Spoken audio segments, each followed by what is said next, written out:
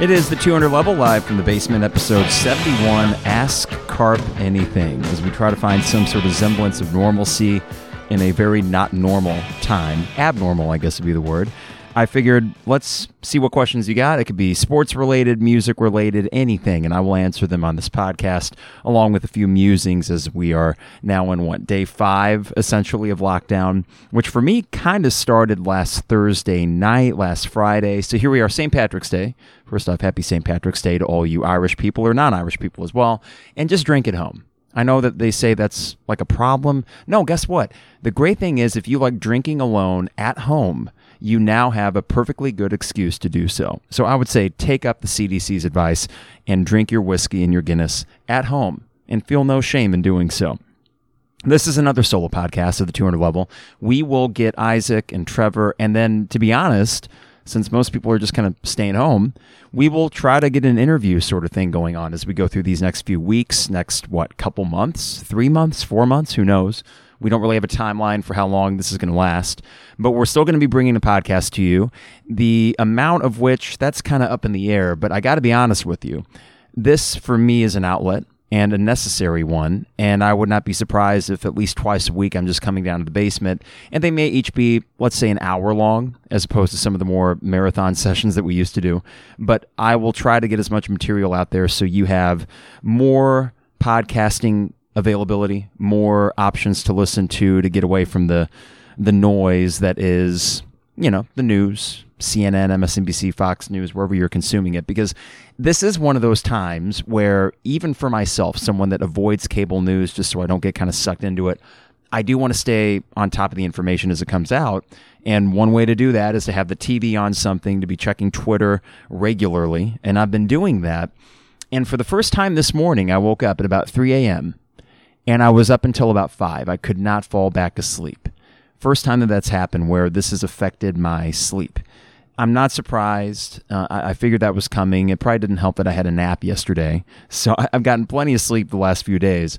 But certainly this is going to have an effect on us mentally as well. So what is the 200 Levels mission? What is our goal over these next 2-3 months as we live in a sportsless world and can't really react to anything Illini related? We're just going to be a podcast. Nothing more, nothing less. Sports, of course, are going to be a big part of it, but let's be real. There are bigger things in sports right now, so striking that balance, that's going to be tough. And bear with me as we try to do that. But I think with all the questions that we got in on Twitter, I think I got about 16 of them to go through. We can do this. And thank you.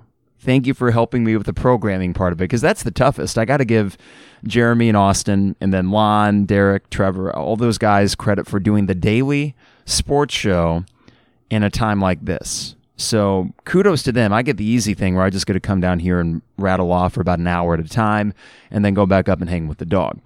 So what are we going to talk about today? Well, first off, how's everybody doing? And I mean that genuinely, because this is, as I said in the last episode, uncharted territory. I just did it again. If you were listening to that last episode, you notice it was titled Uncharted Territory. That's the correct way to say it. But for some reason, I keep adding that extra R, uncharted. It's not a word. It's not. But for some reason, I keep saying that. But legitimately, how are you doing? I think that's the first question to ask, because whether you are by yourself or whether you got a significant other or whether you got a full family unit to take care of, this is a very trying time mentally, more so than physically, because anyone can stay home and watch TV, but there is a shelf life to that. Here's what I do for my own sanity. This is one of them. This is a creative outlet. Another one is, fortunately, a couple weeks ago, I went in the studio to lay down 12 guide tracks for my band's next album, and I can come down here to the same basement setup and record all the guitar parts and pretty soon the vocals, and essentially have an album done. Whenever this thing ends, I'll probably have 12 tracks ready to go just because of all the extra time. So I got the creative endeavors, and then for me, I need to be able to run. And they can quarantine, they can do whatever they need to. As long as I can get outside and go on runs, I'm fine. Okay, I'm okay. I will make it through. Those to me are the outlets that I have, along with, Friday Night Lights, which we're binging right now, or other TV shows or movies. So I'm going to try to find the balance between that. Kara has to work. I do not, and I don't know when schools are going to get back in session. It seems like there's certain things that have become inevitable, And I think back to last week when all the conference tournaments started, falling one by one, and it seemed inevitable that the Big Ten tournament would not happen. And then it seemed inevitable that the NCAA tournament wasn't going to happen. Well, all of these dominoes continue to fall, and I'm beginning to think that I may not be going back to school this year until August, when hopefully this thing is blown over by then. But for this school year, it's probably over. Now, I go back and forth on that. I am fortunately someone that I can find things to do, so I don't mind having to keep myself occupied or find different activities. That's not an issue. There will be moments of boredom, but that goes with anybody in this situation. But I do have the luxury and care as well. Being in education, we have basically been assured or given a job security that a lot of people don't have. And that leads me into our sponsors, which I don't think any of these guys are going to be hurting because they run fantastic businesses, and there are ways that through the course of this recession, inevitable recession, and this pandemic, they're going to stay afloat because of the quality of their businesses. But I would be remiss if I did not remind you to support your local restaurants. There are amazing opportunities, whether it be delivery or carry out. I mean, the city of Champaign is setting up these curbside pickups for basically every restaurant. And one of those that you need to frequent if you can, not just because it's tasty, not just because it's affordable, but DP Dough has been a supporter of the 200 level from the beginning. And really, I've had a relationship with Steve and DP Dough dating all the way back to, I think, 2013 on 93.5. So through any sports talk endeavor that I've had, DP Dough has been right there, and they are the perfect kind of place, an example of how you can support a local business during this trying time. Restaurants, as long as they're open before any sort of, lockdown or quarantine, frequent them now. Buy a gift card. Go online to DP Dough. They got merch, some really awesome t-shirts and swag. However you do it, dpdough.com, and they deliver anywhere in Champaign-Urbana. So order online at dpdough.com. Also, 4th and Kirby, online at fourthandkirby.com. And, regardless of what goes on with this pandemic, you need something to wear. And if you want to feel warm and fuzzy about Illini sports, no better way to do that than ordering these awesome vintage-inspired Illini apparel from fourthandkirby.com with coupon code the 200 level or just 200 level for 10% off, fourthandkirby.com. Also, State Farm agent Brian Hansen, and I'm the kind of person that I usually have to defer to my parents or my insurance agent when it comes to matters, the more kind of nuts and bolts of things during times like this. So if you need an expert, I would just recommend going to brianismyguy.com because things are going to happen, right? And you want to at least be assured that your insurance is covering all the bases, and they do that. Along with Brian and all the staff that are Champaign-Urbana products. Go to brianismyguy.com for all that information. Also, IlliniInquirer.com. They're partners in the relaunch, or I guess we've been around for a while now, so we don't need to say that anymore, but they've been partners with us since August, and I would encourage you to go to IlliniInquirer.com and support them because they're still finding ways to churn out content. Again, all the more impressive that Jeremy and Derek and those guys, they talk 2 hours a day about this. And they still write stories of a high quality. They got a bracket going on right now of Illini basketball players that is sure to get Illini fans a little bit of something in a month where we thought we'd have more. And, of course, the Champaign Showers Podcast Network on Twitter at 217 Showers. I was just on a recent episode of the Champaign is Also a Band podcast talking music. So we will talk a little bit of all of these sorts of things today. Sports, music, movies, you name it. I got all these questions here. And I figured let's get to it. It is Ask Carp Anything on the 200 level, beginning with, okay, let's start with this. This is from Illini Polls, and this looks to be a relatively new Twitter page, but a few nights ago, they released a bracket for Illini sports media. Well, let's put it 2 ways, actually. There's media and fans. So this is an Illini Twitter account bracket. I was fortunate enough to get a 5 seed in one of the media regions, and I won my first matchup. How about that? I beat Joey Wagner, and now I'm going on to face, I believe, Tyler Cottingham, who is a 4 seed. So it's the traditional 4 versus 5 matchup. Excited for that. Trevor, this was where I had a conflict of interest. Trevor and Breitweiser were facing each other. I did not vote. I could not vote for either the person I started the 200 level with or the person I do it with now, who's a great friend. Both of them are good friends. So I couldn't vote for that, but there were other ones that I was able, for fun, to get in on. And you got the 1 seeds here. Jeremy, of course, is a 1 seed in the media bracket. Tom Fornelli is one of the fans and number 1 seed. We also have Robert Rosenthal from Illini as the other 1 seed in the media side. And then, of course, you have Bob Zupke on Twitter. He's the other 1 seed for the fans. But some other notables here as I'm looking down the list. You got Brad Evans is a 5 seed, so somehow I have the same seeding as Brad Evans. That's an honor in and of itself. You have, Isaac Trotter getting the 13, Craig Choate the 12, Scott Ritchie the 3, Lonte the 10. That's a value pick right there, and he did beat Doug Bouchon, a 7 seed, in their first matchup. I think Doug still has me blocked or muted. I'm not really sure. That was always kind of an odd dynamic. Lauren Tate, the 2 seed, a legend, of course, and I wouldn't be surprised to see a Jeremy Werner, Lauren Tate Elite 8 matchup in that side of the bracket. On the fan side, one of the fans' brackets here, we got Dave Wisnowski as a 13 seed, which seems like a value pick because he seems to get a lot of play on Twitter. And then you also have David Thiessen as the 15, which I thought, at least David Thiessen's in this thing, but man, shouldn't David Thiessen be a much higher seed, even if he is a little bit odd. Okay, on the other side of the media bracket, so again, I'm the 5 in this second media side. We got Robert Rosenthal from Illini. He's the 1. Ryan Baker as an 8. Brett Behrens is an 11. Austin Berkland is a 6. How about that, Austin? Way to go. Derek Piper is a 2. Yeah, so this is for fun. I thought it was kind of cool that this came out, and as it goes along, I want to make the second weekend. I want to make the Sweet 16. So again, I think I'm facing Tyler Cottingham as they set up the next pair of brackets. I will get that out there if people want to vote, but something fun to do, and it gives us fodder. So yes, Illini polls. We started with that Ask Carp Anything. What do I think about these polls? I think they're pretty funny, and go with it. Have fun with it. Trevor Valise and Breitweiser, again, that was a heck of a matchup. Trevor did edge out Breitweiser, and our friends Forth and Kirby got the upset. They're a 13 seed. They're moving on to the round of 32. Okay, elsewhere for these questions, we have from Lewis. All things considered, is this the most disappointing end to a basketball season that you can remember? Lewis, I don't think so, and I'm not just trying to say that to paint a rosy picture when there is not a rosy picture to paint. I'm saying that because of the way that the season ended. I'm just talking on the court. The final moment, the final image we get is Kofi getting the block on the Big Ten Player of the Year to seal the 13th Big Ten win for a team that the year before had lost 13 Big Ten games. That alone tells me that no, this is not the worst way for a season to end. The extenuating circumstances of a pandemic, but you can't plan for that, of course, and that's so far out of this team's control. To me, the most bitter ends to seasons are when you had the ability to control your own destiny and you just weren't able to do it.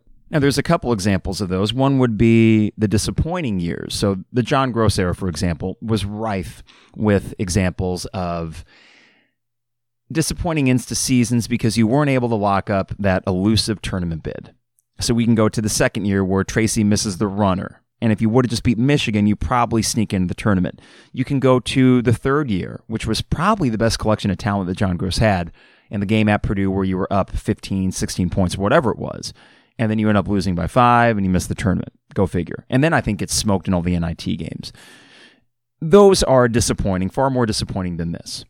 To me, though, there's the other side of it where you've had really good Illini teams that have had disappointing ends to years. I can go back to the Elite 8 game in 2001. And some of those things were out of the team's control. Of course, all the fouls that were called against them, 5 guys fouling out. But I remember the feeling of disappointment knowing that we were so close to a Final Four, that we were worthy of a Final Four bid, and we didn't get to experience that as a fan base, and that team didn't get to hang that banner for a Final Four. We don't have banners for Elite 8. And I think that's the right thing. But that team was as deserving of any other Illini team that I've seen to make a Final Four, and it wasn't in the cards that day. It was one of the roughest 2.5 hour, I think it was a 2.5 hour game based on all the fouls. And being at Legends, a packed Legends with all of our family and friends, and the feeling of emptiness after that. That kind of disappointment to me is a lot harder than what we're dealing with now. There is the unknown. There's the unknown in that we don't know how far this team could have gone. And there's disappointment in that. There's no doubt that there's disappointment in not ever finding out if this team could make the second weekend of the tournament or make a run in the Big Ten tournament. To me, those would have been just cherries on top of what was already a delicious Sunday. The way that this team finished out the Big Ten regular season qualifies this as a success regardless. Full stop, right? And the pandemic aside, I'm not going to look back on this as some sort of disappointing end of the season. I'm still going to look back on this season as the beginning, hopefully, of sustained success. So that's a great question. I understand why there is that disappointment, or I should say a feeling of being unfulfilled. We didn't get to experience that as a fan base when we were so hungry for it, but we will. We will get to experience it, and this team will have its place in Illini history. And certainly after all this, I do think that as time goes on and we return to normalcy and we get into the fourth year under Brad Underwood, and I think presumably make another tournament, we will look back on just all this craziness and say, damn, what a year. And man, they got their 13 Big Ten wins with style. Think of all the late game heroics. Think of the very few blowouts and how all of these were white knuckle games, and they got so many of those on the W side of that column. I think that this is not at all disappointing into the season because of the extenuating circumstances that this team had zero control over. All right, this is from our old friend Brightweiser. Where does Carter Beauford rank on the list of all-time drumming greats, and will we even see any Dave Matthews Band shows in summer of 2020? Let's start with the second part of that question, Steve. I don't know. I'm going to let you know right now that for me, the sort of benchmark of returning to normalcy with any sort of expediency is going to be July 10th, Alpine Valley, not for Dave, for Rage Against the Machine. I love Dave. It's a summer tradition. But Rage Against the Machine was the concert or concerts. I had a St. Louis gig in May that got postponed that I was circling for my summer concert season. So for me, July 10th, Alpine Valley, Rage Against the Machine. I am fine, okay, from a selfish point of view, of course, if things can return to normal and that concert happens the date that it's scheduled. That would be a huge thing for me. For Dave, the two shows that I got right now are Deer Creek, and that's in June. I bet we'll know within the next month if there's going to be any summer tour for Dave. I put it at a 50-50 shot. I'm trying to stay optimistic, not just for Dave, but for sports, concert season in general, for just getting out and returning to normal. And I need to keep that optimism, right? That maybe there's some antiviral treatment, not a vaccine, but some sort of treatment that we can begin treating the people that have it. And then hopefully finally we have the test to figure out who has it, who doesn't. And then if there's some sort of screening mechanism that you can begin having events again. The likelihood of that, again, it might not look so good right now, but I got to keep that optimism. Those are the things I look forward to every year. Those are the outlets for me, the release valve to go to these concerts. So I was even thinking about my own personal bands. The Decadence gig in April, and we got to confirm this, but it ain't going to happen because the CDC, the 8-week thing, no more than 50 people. And now they're recommending no more than 10 people at any given time. Because I was thinking, well, maybe we don't draw 50 people at the next Decadence show. It's hard enough to draw people to any concert locally, but that is probably not going to happen until later. And then the Mojo, the Tom Petty gigs that we have scheduled for the summer, again, who knows? And we're going to play it safe. And the other factor is, are we going to rehearse when they're calling for social isolation? So will we even be ready to go out and gig when these things are scheduled? So this has wide-reaching effects for the music industry in general. And we say music industry, it's not just the Taylor Swifts and the Lizzos of the world. I'm thinking of sound engineers, a couple friends of mine that are sound engineers. There's not gigs to engineer now. So there's not money coming in. The bars and the venues that have a hard enough time staying open, what are they going to do? When all is said and done, are there going to be half the venues that we have now?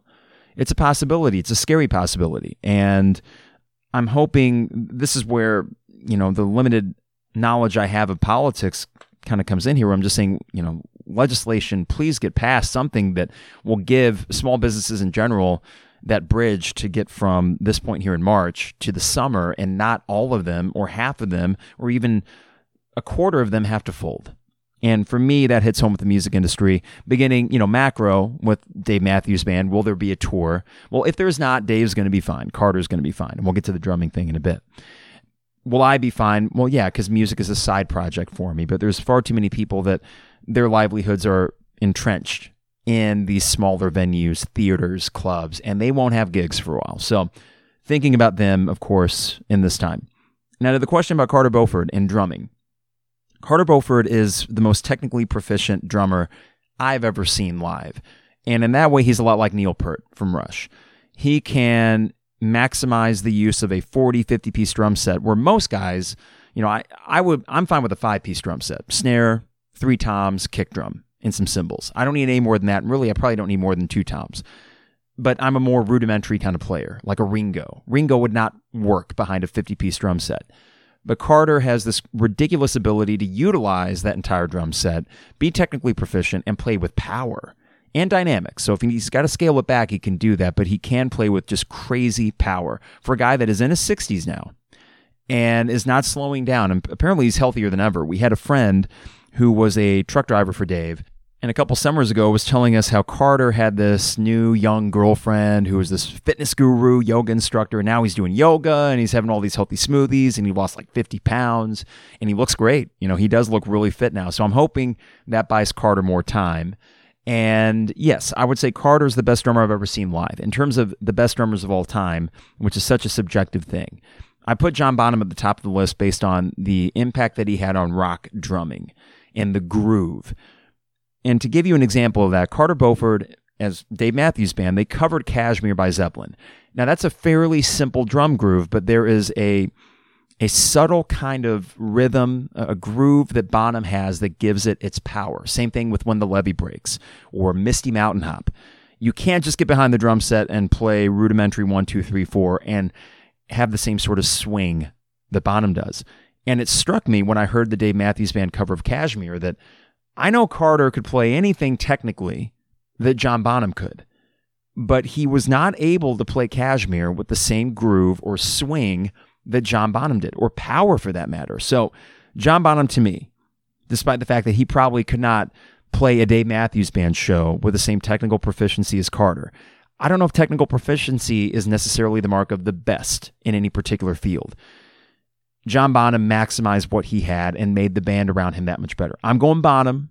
I know it's apples and oranges. I'm going Carter number 2. Neil Peart is in that same sort of ballpark. And then he can fall behind that. There's the crazy drummers like the Mitch Mitchells of the Jimi Hendrix Experience, which I lump him and Keith Moon with each other from The Who. They're very energetic, intense drummers. They're constantly playing fills, right? But that actually works for their bands. So all these different kinds of variety of drummers, the ones I always look at are John Bonham at the top. I look at Carter Beauford right beneath that, along with Neil Peart as the technically proficient guys.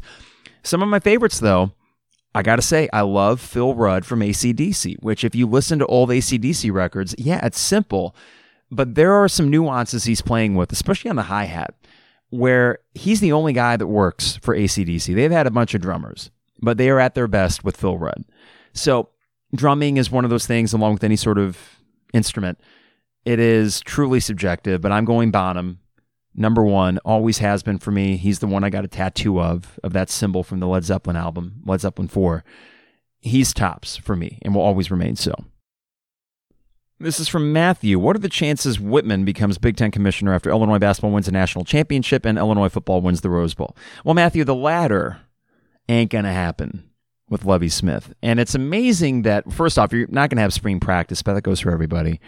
I have never been less enthused about the overall direction of this football program. Let me take a step back. That might be hyperbole because the Beckman era, no one was excited about that. I get it. I was excited at the start of this Lovie thing, and I should be more excited after a 6-1 year. But the way that it ended gives me concern that the 4-game win streak was more of an aberration.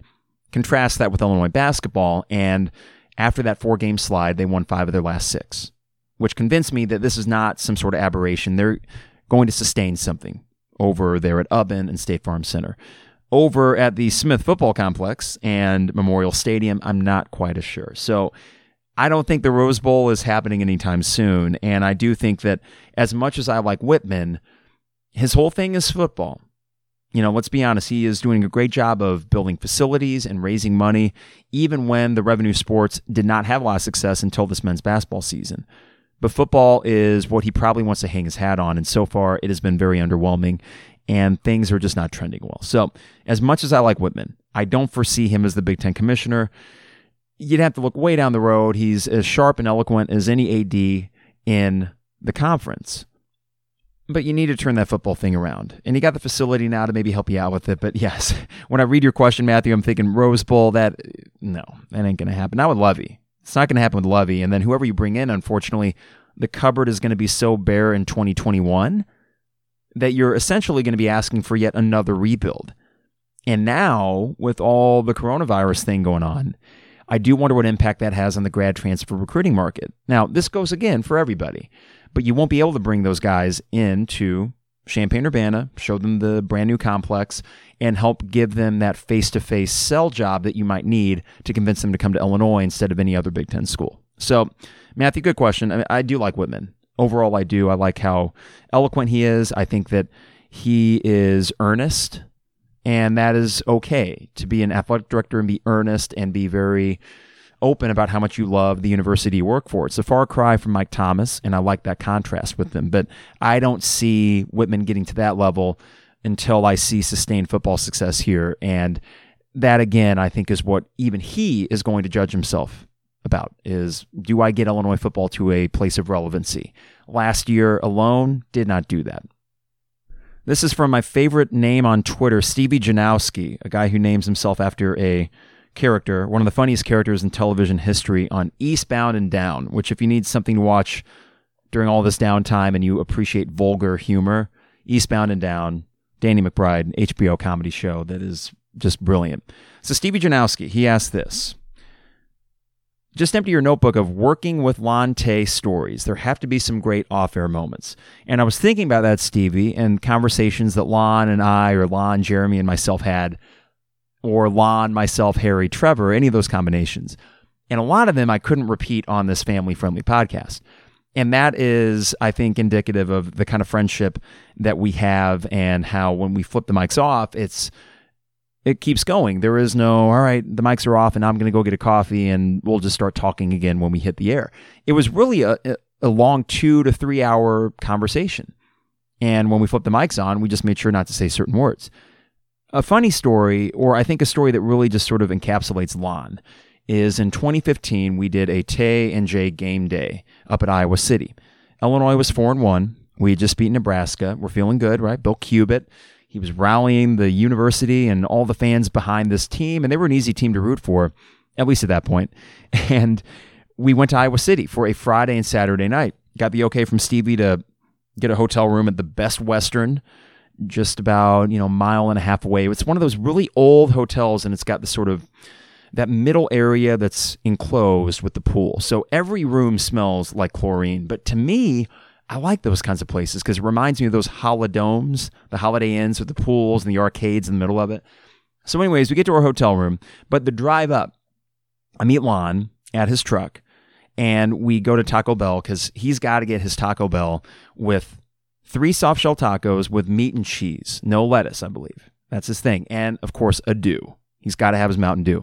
We hit the road for the 3.5 hour trip. Great conversation all the way up. And as we're pulling into Iowa City, the Scorps come on the air. The Zoo, which is a great rock song. Very, ominous riff. It kind of gets you pumped up. And we just blasted that thing. And I'll never forget that moment. We get to the hotel, and then, hey, it's time to go do the show at Brothers in Iowa City.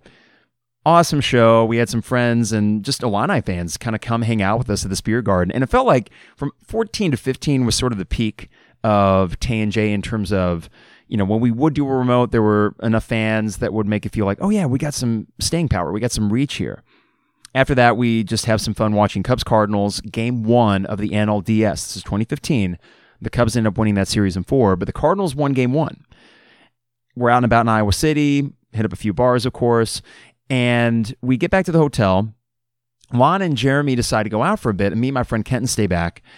Well, Lon and Jeremy went to this Mexican restaurant and basically closed the place down. Lon, of course, in his nature, gets to know everybody there, the entire staff.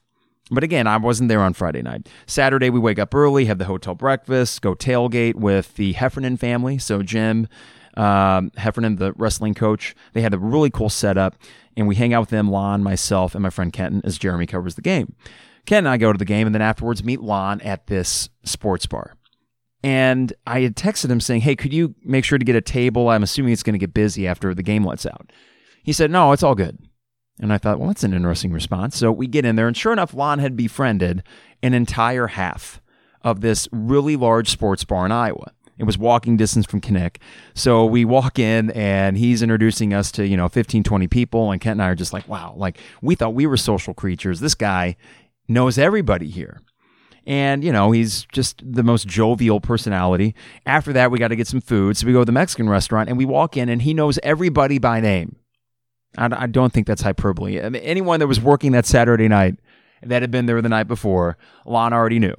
And we walked in, and I think one of the waitresses even said, "Oh, no. Oh, no." And Ken and I looked at each other like, this guy is the living embodiment of Bill Brasky, this old SNL skit where it's Will Ferrell and David something, I forget his name, but another guy from Anchorman. And they just sit at a bar and spin tales about this legendary guy named Bill Brasky. All these tall tales about this legend who could, party with the best of them, and he did this and did that. That's Lante to me. He is my Bill Brasky. In moments like that where you realize that he is, for lack of a better cliche, one of a kind. There is no one else like Lante. So that, to me, that trip, that weekend, because we had to drive back the next day as well, that Sunday from Iowa City back home, and it was Lante for 48 hours, and it was fun because he's just a fun guy, and there's just nothing but good vibes when you're around him. So to me, that story is the best I could offer in this podcast setting, at least about Lante, and I would have to think of other anecdotes, but this is the good and bad thing about all the conversations you have over the years with someone that you get to know as well as I did with Lon and he did with me, is that a lot of those conversations, it becomes so normalized and you get so used to having them on a day-to-day basis that it's harder to pick out certain ones, like individual anecdotes that I could give you. So I had to go with the trip there. I do miss the daily conversation I had with Lon and Trevor and Harry, or with Lon and Jeremy. Those are things that I certainly do miss in terms of the radio aspect, but I figured, Stevie, that was a decent enough little story about Lon. Okay, this is from Joel. We're kind of flipping back between Illini-related, non-Illini questions here. Assuming Io goes pro and Kofi stays, go through your prediction of the 2021 basketball season. That includes Big Ten performance, tournament, how far they might go, recruiting. Okay, well, let's do 3 scenarios. One, the most optimistic scenario, Io stays, which may be the COVID-19, the NBA timeline getting switched up. Maybe that helps. I know that about a week ago, there was a story with Io's dad, or I say a week ago, it was probably 3 days ago, talking about how this is not going to impact his decision. And I think that's the smart move. If he's going to go pro, he should go pro. And he will get drafted. And I think he's the kind of special player that he will find a spot on a team and he will make a career for himself in the NBA. I don't doubt that. But let's start with Io and Kofi staying.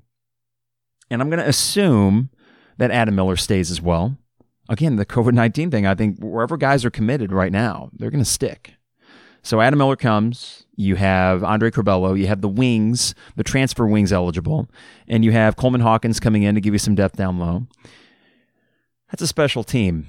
That would be a Big Ten champion team. And I look across the Big Ten and think, out of all the guys returning, I look at that Illinois team with Io coming back. If that happens, yeah, you need to start talking about Big Ten championship. I mean, you were a game away this year. With all the flaws of this team, right? With Georgie and his struggles and the lack of consistent production at the wing position. I think everybody being a year older, with Io and Kofi as your dynamic duo, outside-inside game, that you would win a Big Ten title. That would be the expectation, second week of the NCAA tournament. There you go.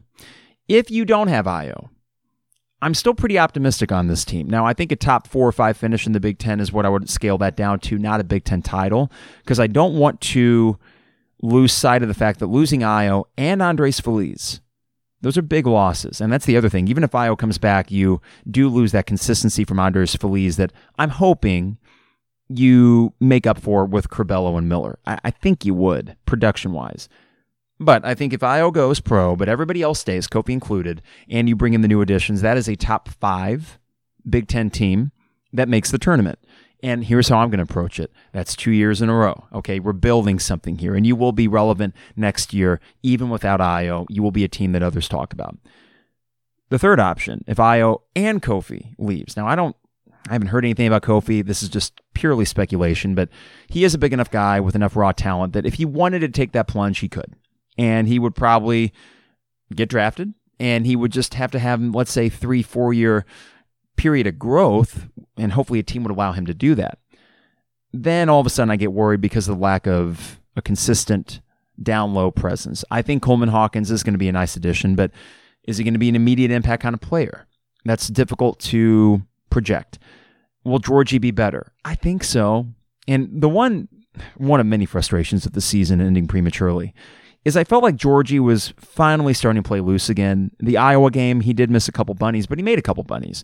And he didn't have that same sort of timid approach around the rim. It didn't look, at least, like he was carrying the weight, all that weight on his shoulders in that Iowa game. And I'm thinking, man, if we could have just seen the next couple weekends, maybe he would have had one of those Georgie games and ended the season on a truly high note. So those are the three prognostications. Io comes back, Io and Kofi, Big Ten champions. I'm going that far. I really do think so. Io goes, Kofi stays, top 5 Big Ten finish. Both of them leave. I don't know. We'll cross that bridge when we get there. But it is a good question because maybe there is a possibility of Io coming back. It'd be great news. But when it comes to unfinished business, just because we technically didn't make the tournament, let's be real. They finished their business. They had a remarkable year, and I don't think that we're going to lose sight of that, and I don't think Io loses sight of that either. I mean, his legacy is secure, even though there was not a Illini on your Selection Sunday screen. His legacy is secure here. All right, we got a trifecta of Foo Fighters questions here. This first one from Brad Replinger, formerly of the Champagne Room. He says, if you got the chance to sing on stage with Dave Grohl again, what song would you choose? And honestly, Brad, it came later that night. They had been covering AC/DC Let There Be Rock. I knew that. And in my mind, after having done the Tom Sawyer thing, I was like, well, I actually know the words to Let There Be Rock. And Bon Scott, that's not an easy voice to do, but I could have pulled it off, even though my voice was not probably in great shape by that point in the show. And they start in on it, and I'm almost thinking, hey, do I raise my hand and be like, Dave, I can do this one too? And what would he say? No, they had a show to do. It would have been overkill to bring me up for a second. But I was thinking, yeah, I know they're going to do that AC/DC cover. I could totally do that. My friend Kenton asked, what did Dave Grohl smell like? He smelled really good. There's some sort of cologne. I don't know what it was. And he was damp. It was probably an hour into the show. So he'd already been getting a pretty good workout in. So he was damp, but whatever. I mean, it's Dave Grohl. I'm going to hug Dave Grohl. The thing that stood out to me about Dave was that he's not very tall. I'm guessing 5'8", 5'7". So he's not a very big guy. And he chews gum. So there were two scents, Kenton, that I remember. It was the cologne, whatever cologne he was wearing, and it was the spearmint gum. And I don't think they drink on stage because I didn't smell any booze or anything on him. It was minty gum. And then what they do is they go back for the encore, and then that's when they have some beers. In fact, they even showed on the video board, they're, Dave Grohl and the other guys having Coors Light or something before they come back out for the encore set. That would be how Dave Grohl smelled, Kenton. And then also from, let's see here, Billy, where does that Foo Fighters performance rank among your all-time favorite concerts? Got to be honest, Billy, I put that on another thing. It's the one concert I was able to participate in, so I feel like it'd almost be unfair to the other concerts to throw it into some sort of top 5. It's its own thing. It was a fantastic rock show, so even if I didn't get called up, I would have still had a great time, but that certainly took it next level to be on stage with the frickin' Foo Fighters. To me, I'm going to start in no particular order and then maybe try to order them afterwards. U2 2001 Elevation Tour, or 2015, their Innocence and Experience Tour in Chicago, where I went to 3 of the 5 shows. All of them on the floor, and Bono and these guys, 5 feet away from me. Those are the best U2 shows I've seen, and they are one of the best live bands. When they're on and when the set list works, it is as powerful as any band I've seen. There's an emotional resonance that they have at their shows when everything clicks. There can also be some clunker U2 shows that you just walk away from like, okay. Because technically, back to technical proficiency, they are not the best rock band out there. But when their anthems hit, they hit. So I'm going to go with 2001 Elevation Tour. My dad and I went to Indy for that. And that was the first rock show that made me think I need to go to like a bunch more of these things. And Where the Streets Have No Name, when that came on, that show, that was a life-defining moment. I'm not exaggerating. Where the Streets Have No Name in 2001, U2 Elevation Tour, I'm still chasing that same feeling for a song live. And every subsequent Where the Streets Have No Name, there's been some great ones, but it has not quite hit that 2001 peak. And that was a great tour for U2. So U2 Elevation Tour 2001. I'm going to go Bruce Springsteen United Center.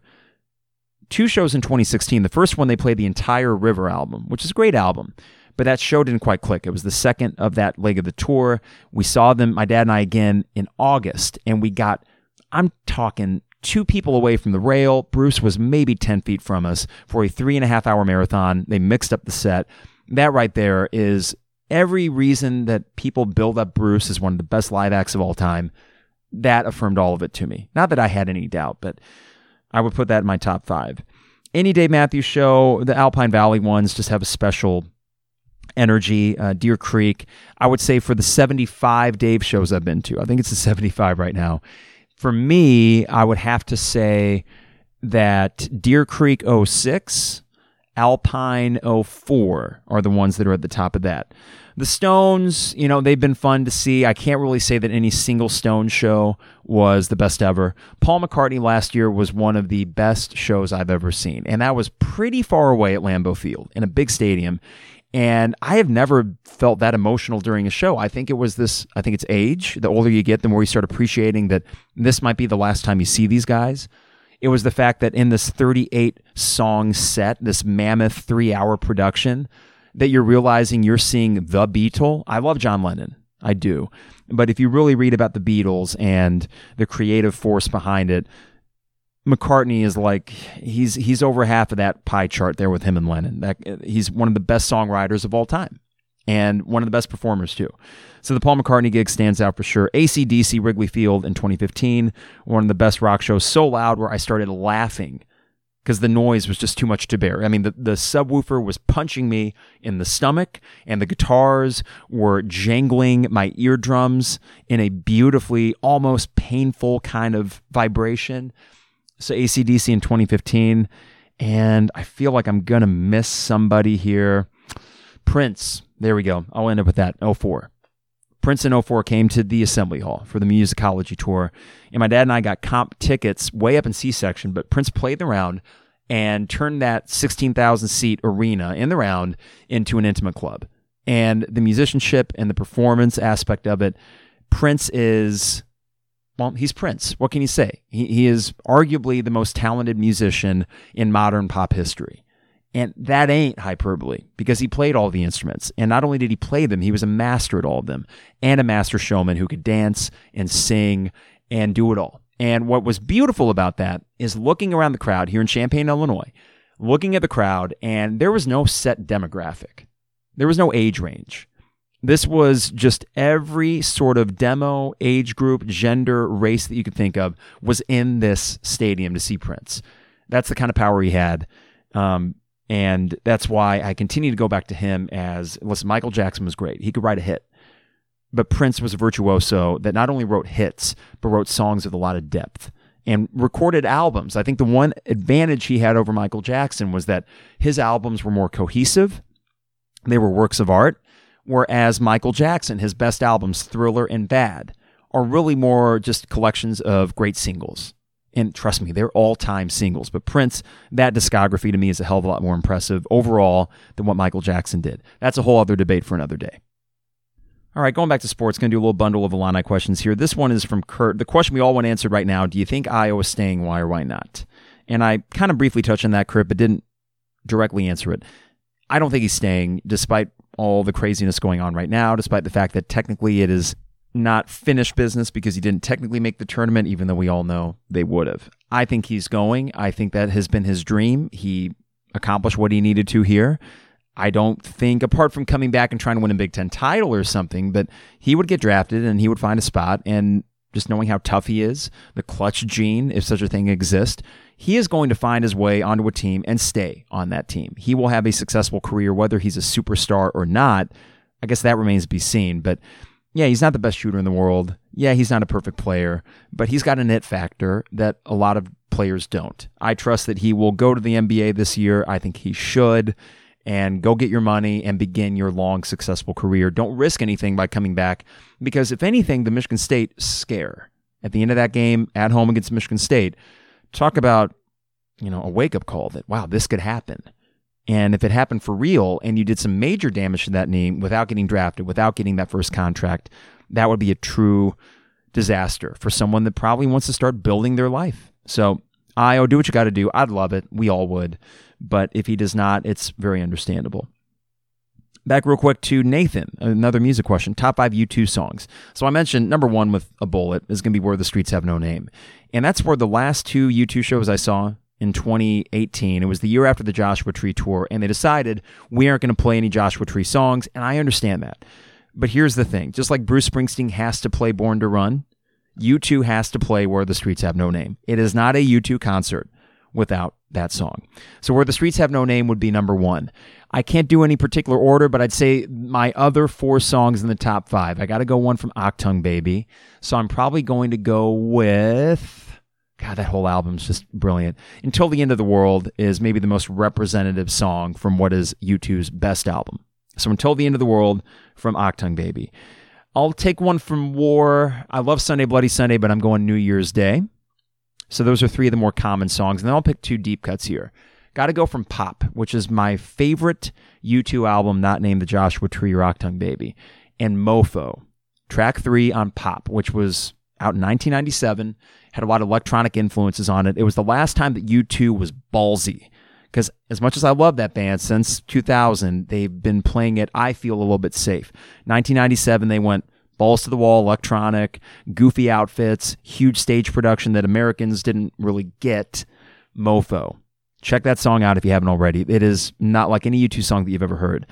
I need to pick one more U2 song, man. Bad, which the studio version of it is okay, but the live version of it is something that is pretty damn close to Streets. Super powerful live. So I'm going to put Bad to round out the top 5. Okay, Danny asked, should Illinois just put a 2020 tournament appearance on their banner? Or Danny, I think more to the point, should they include that in like media guides? They wouldn't put it on a banner. But they can put in the media guide. You were going to make the tournament. There was no question about it. And I think we can put to rest this idea of a tournament drought. And that's, I mentioned last podcast about Craig Choate. He was accurate in saying that, but I was like, Craig, I don't want to hear that right now. I don't want to hear about a tournament drought when it was beyond our control and they would have made the damn thing. So yeah, I think it's fine, Danny. It's not to the degree of claiming that you're, UCF when they said they were national champions, which again, they can do that. Whatever. I have no problem with it. It's sports. This team was a tournament team. We know it. It was not a bubble situation. They might have found their way to the 6 line, maybe even the 5 line if they had a good Big Ten tournament. So why not, Danny? I think that is a call for the athletic department to make. I don't think anyone would fault them if they want to put an asterisk or something like that.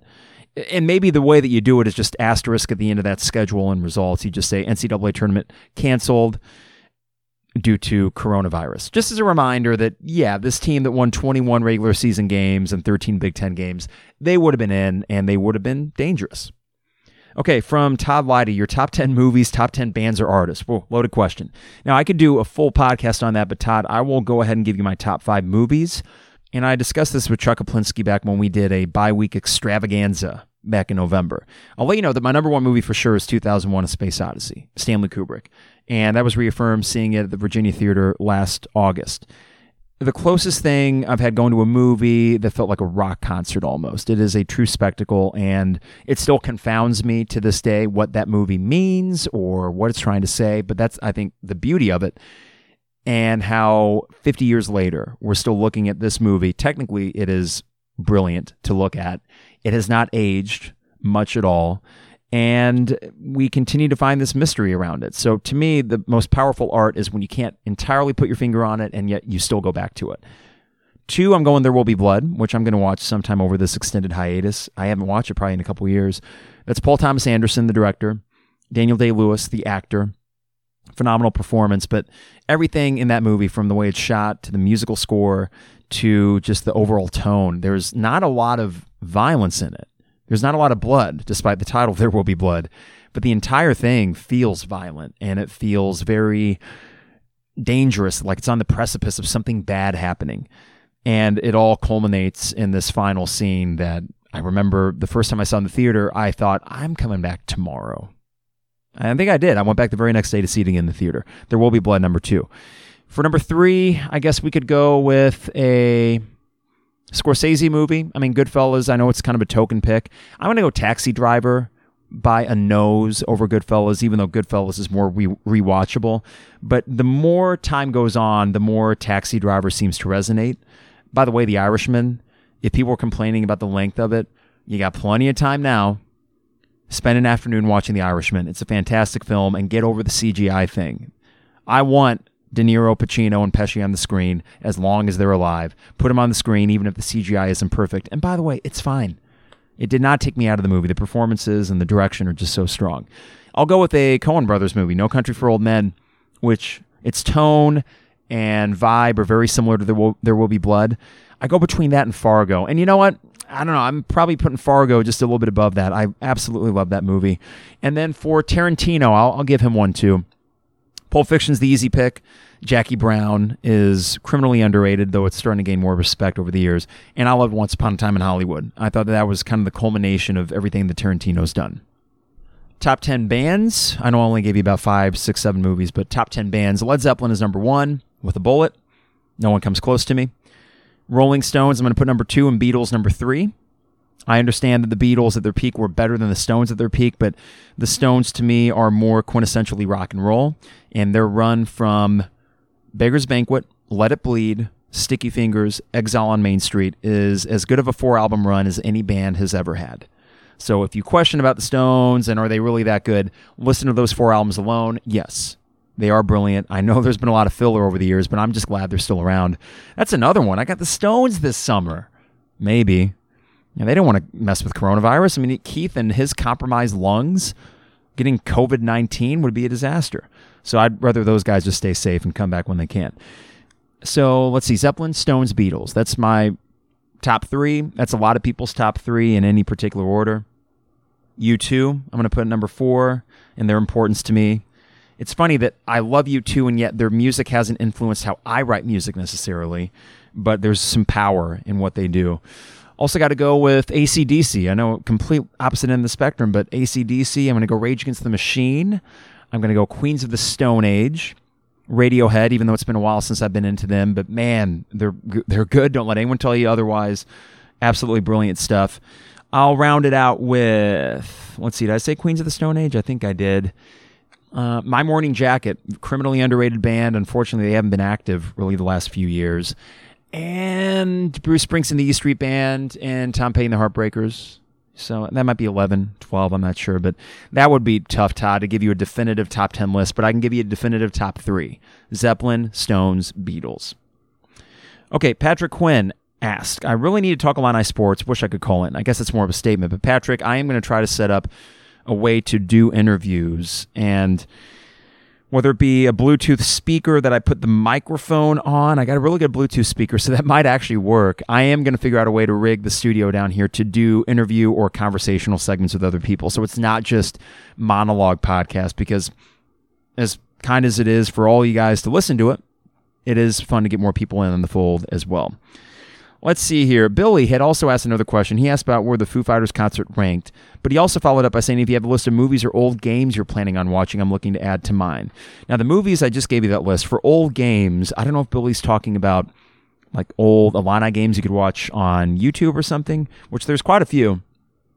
For me, I kind of went on a 2001 Illini binge after that Illinois-Iowa game. And those beautiful few days where it felt like we were still going to have a Big Ten tournament and NCAA tournament. And there was one afternoon during plan period where I went back and watched the Frank Williams Iowa moments. Unfortunately, that whole game is not on YouTube. The Seton Hall game is. Don't forget how monstrous Frank was in that second half of the Seton Hall game. Lucas Johnson had a great game too. Corey Bradford was off, but then finally hit a 3 in overtime to extend that streak. That game is... We talk about it because all you have to say is the Seton Hall game, and Illini fans know. But man, if that wasn't one of the most fun experiences I've had at that stadium ever.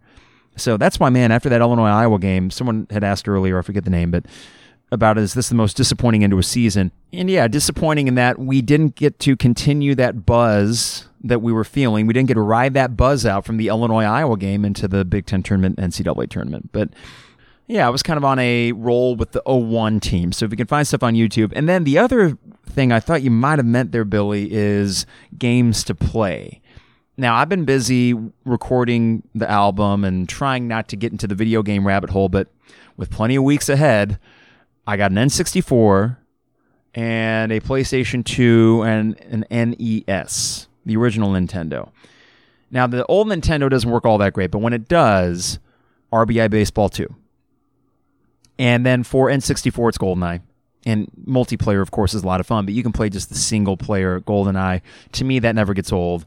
And there's one other game that I have on N64 that's sneaky good called Rush 2. And it is a racing game, and they have this level, this stunt level, where all you do is drive around for as long as you want and do flips in the air and do 360s and all these crazy sort of stunts in a car. That's it. But what I'll do sometimes is I will put on some music, and I will just sit in front of the TV playing Rush 2 and doing all these stunts, and I could go do that for about 90 minutes, and I wouldn't get sick of it.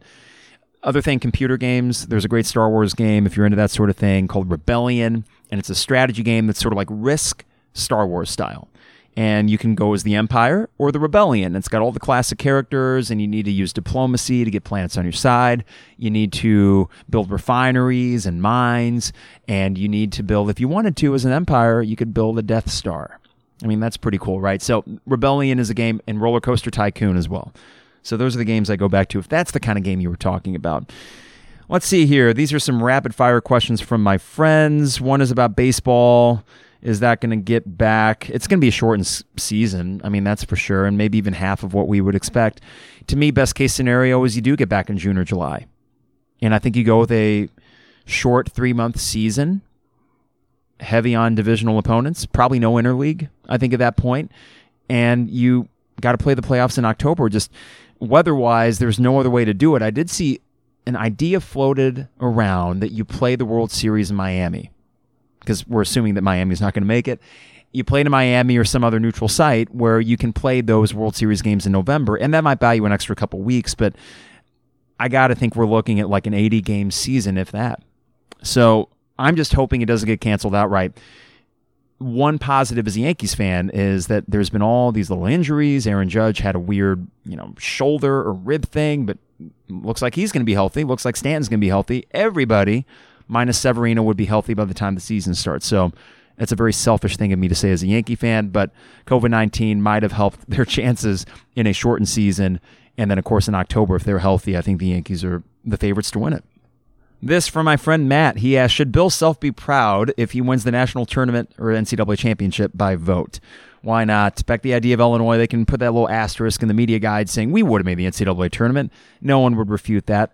Some would refute, of course, Kansas winning 6 games in a row and win the national title. But, as bad as we feel about not getting to see this Illini team in postseason play, imagine if this had been the 05 team and then we get that opportunity taken away from us. I'd be sick.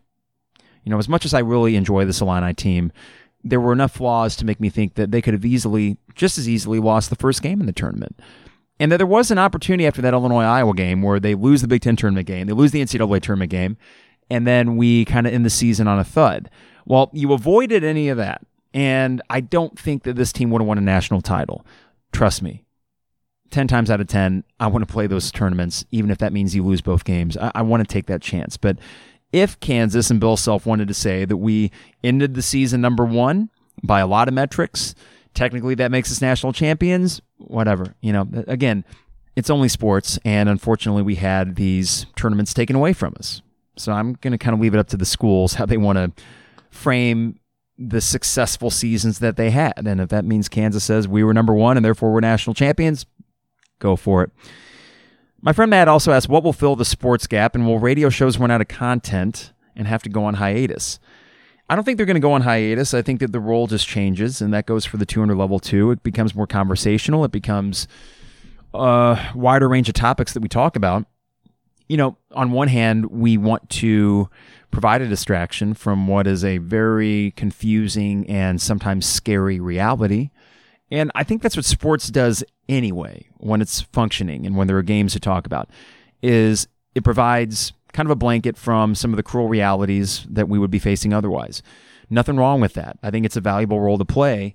And if this just provides you, like this podcast provides you 1 hour of entertainment in what is an otherwise kind of dreary day where you got to scroll through Netflix for 30 minutes to find the next documentary, true crime documentary you're going to watch, that's fine. Mission accomplished for now.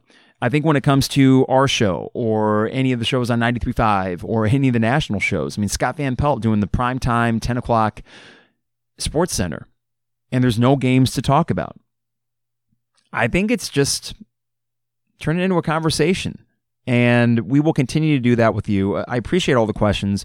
We can do Ask Carp Anything as we go forward. Hopefully it was a somewhat compelling listen.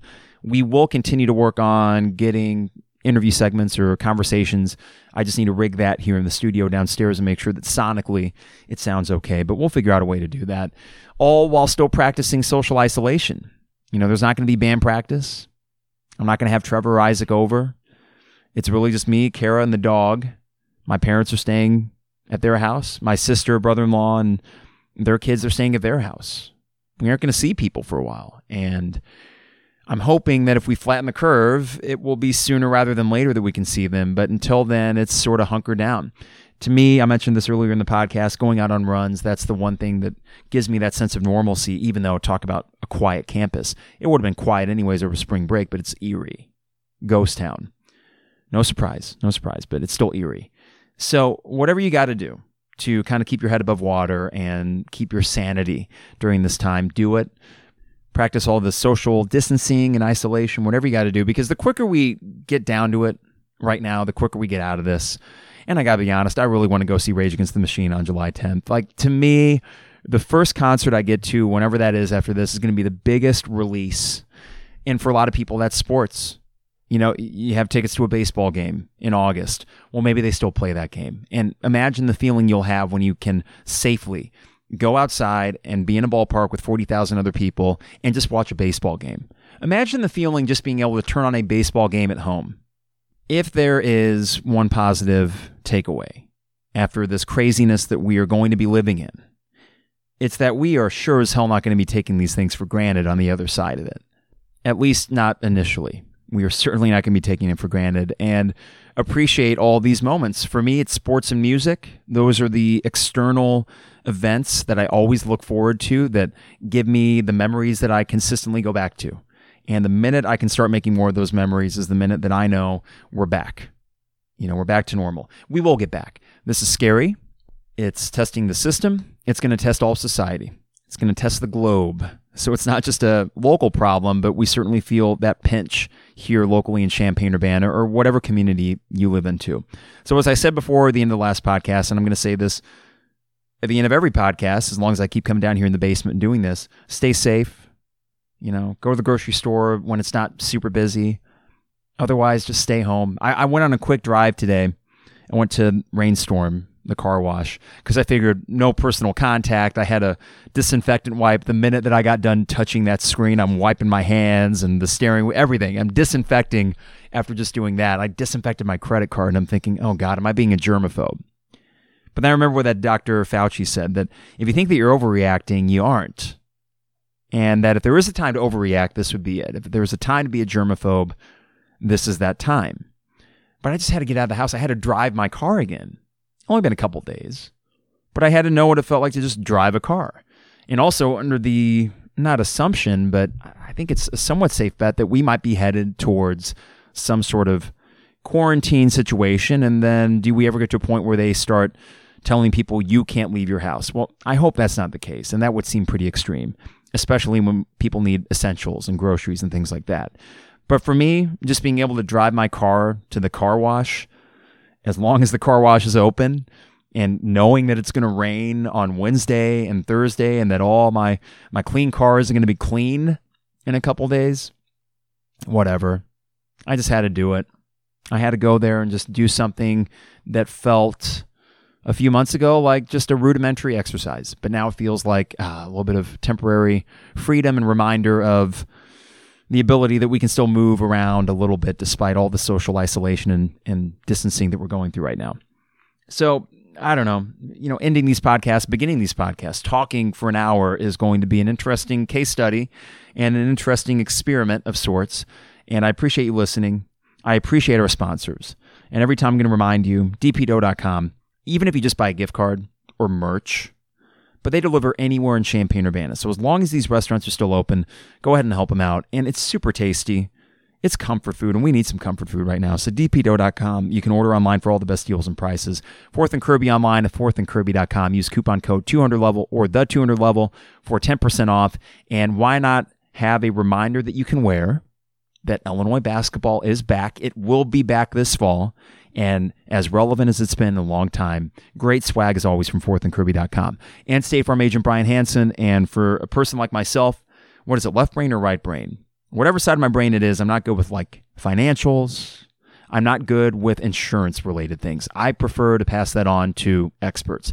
Brian's not only an expert, but he is a compassionate dude who cares about his clients. I know this personally, knowing Brian, and in trying times like this, you want a steady hand at the wheel for things like insurance. So head online to brianismyguy.com for that information.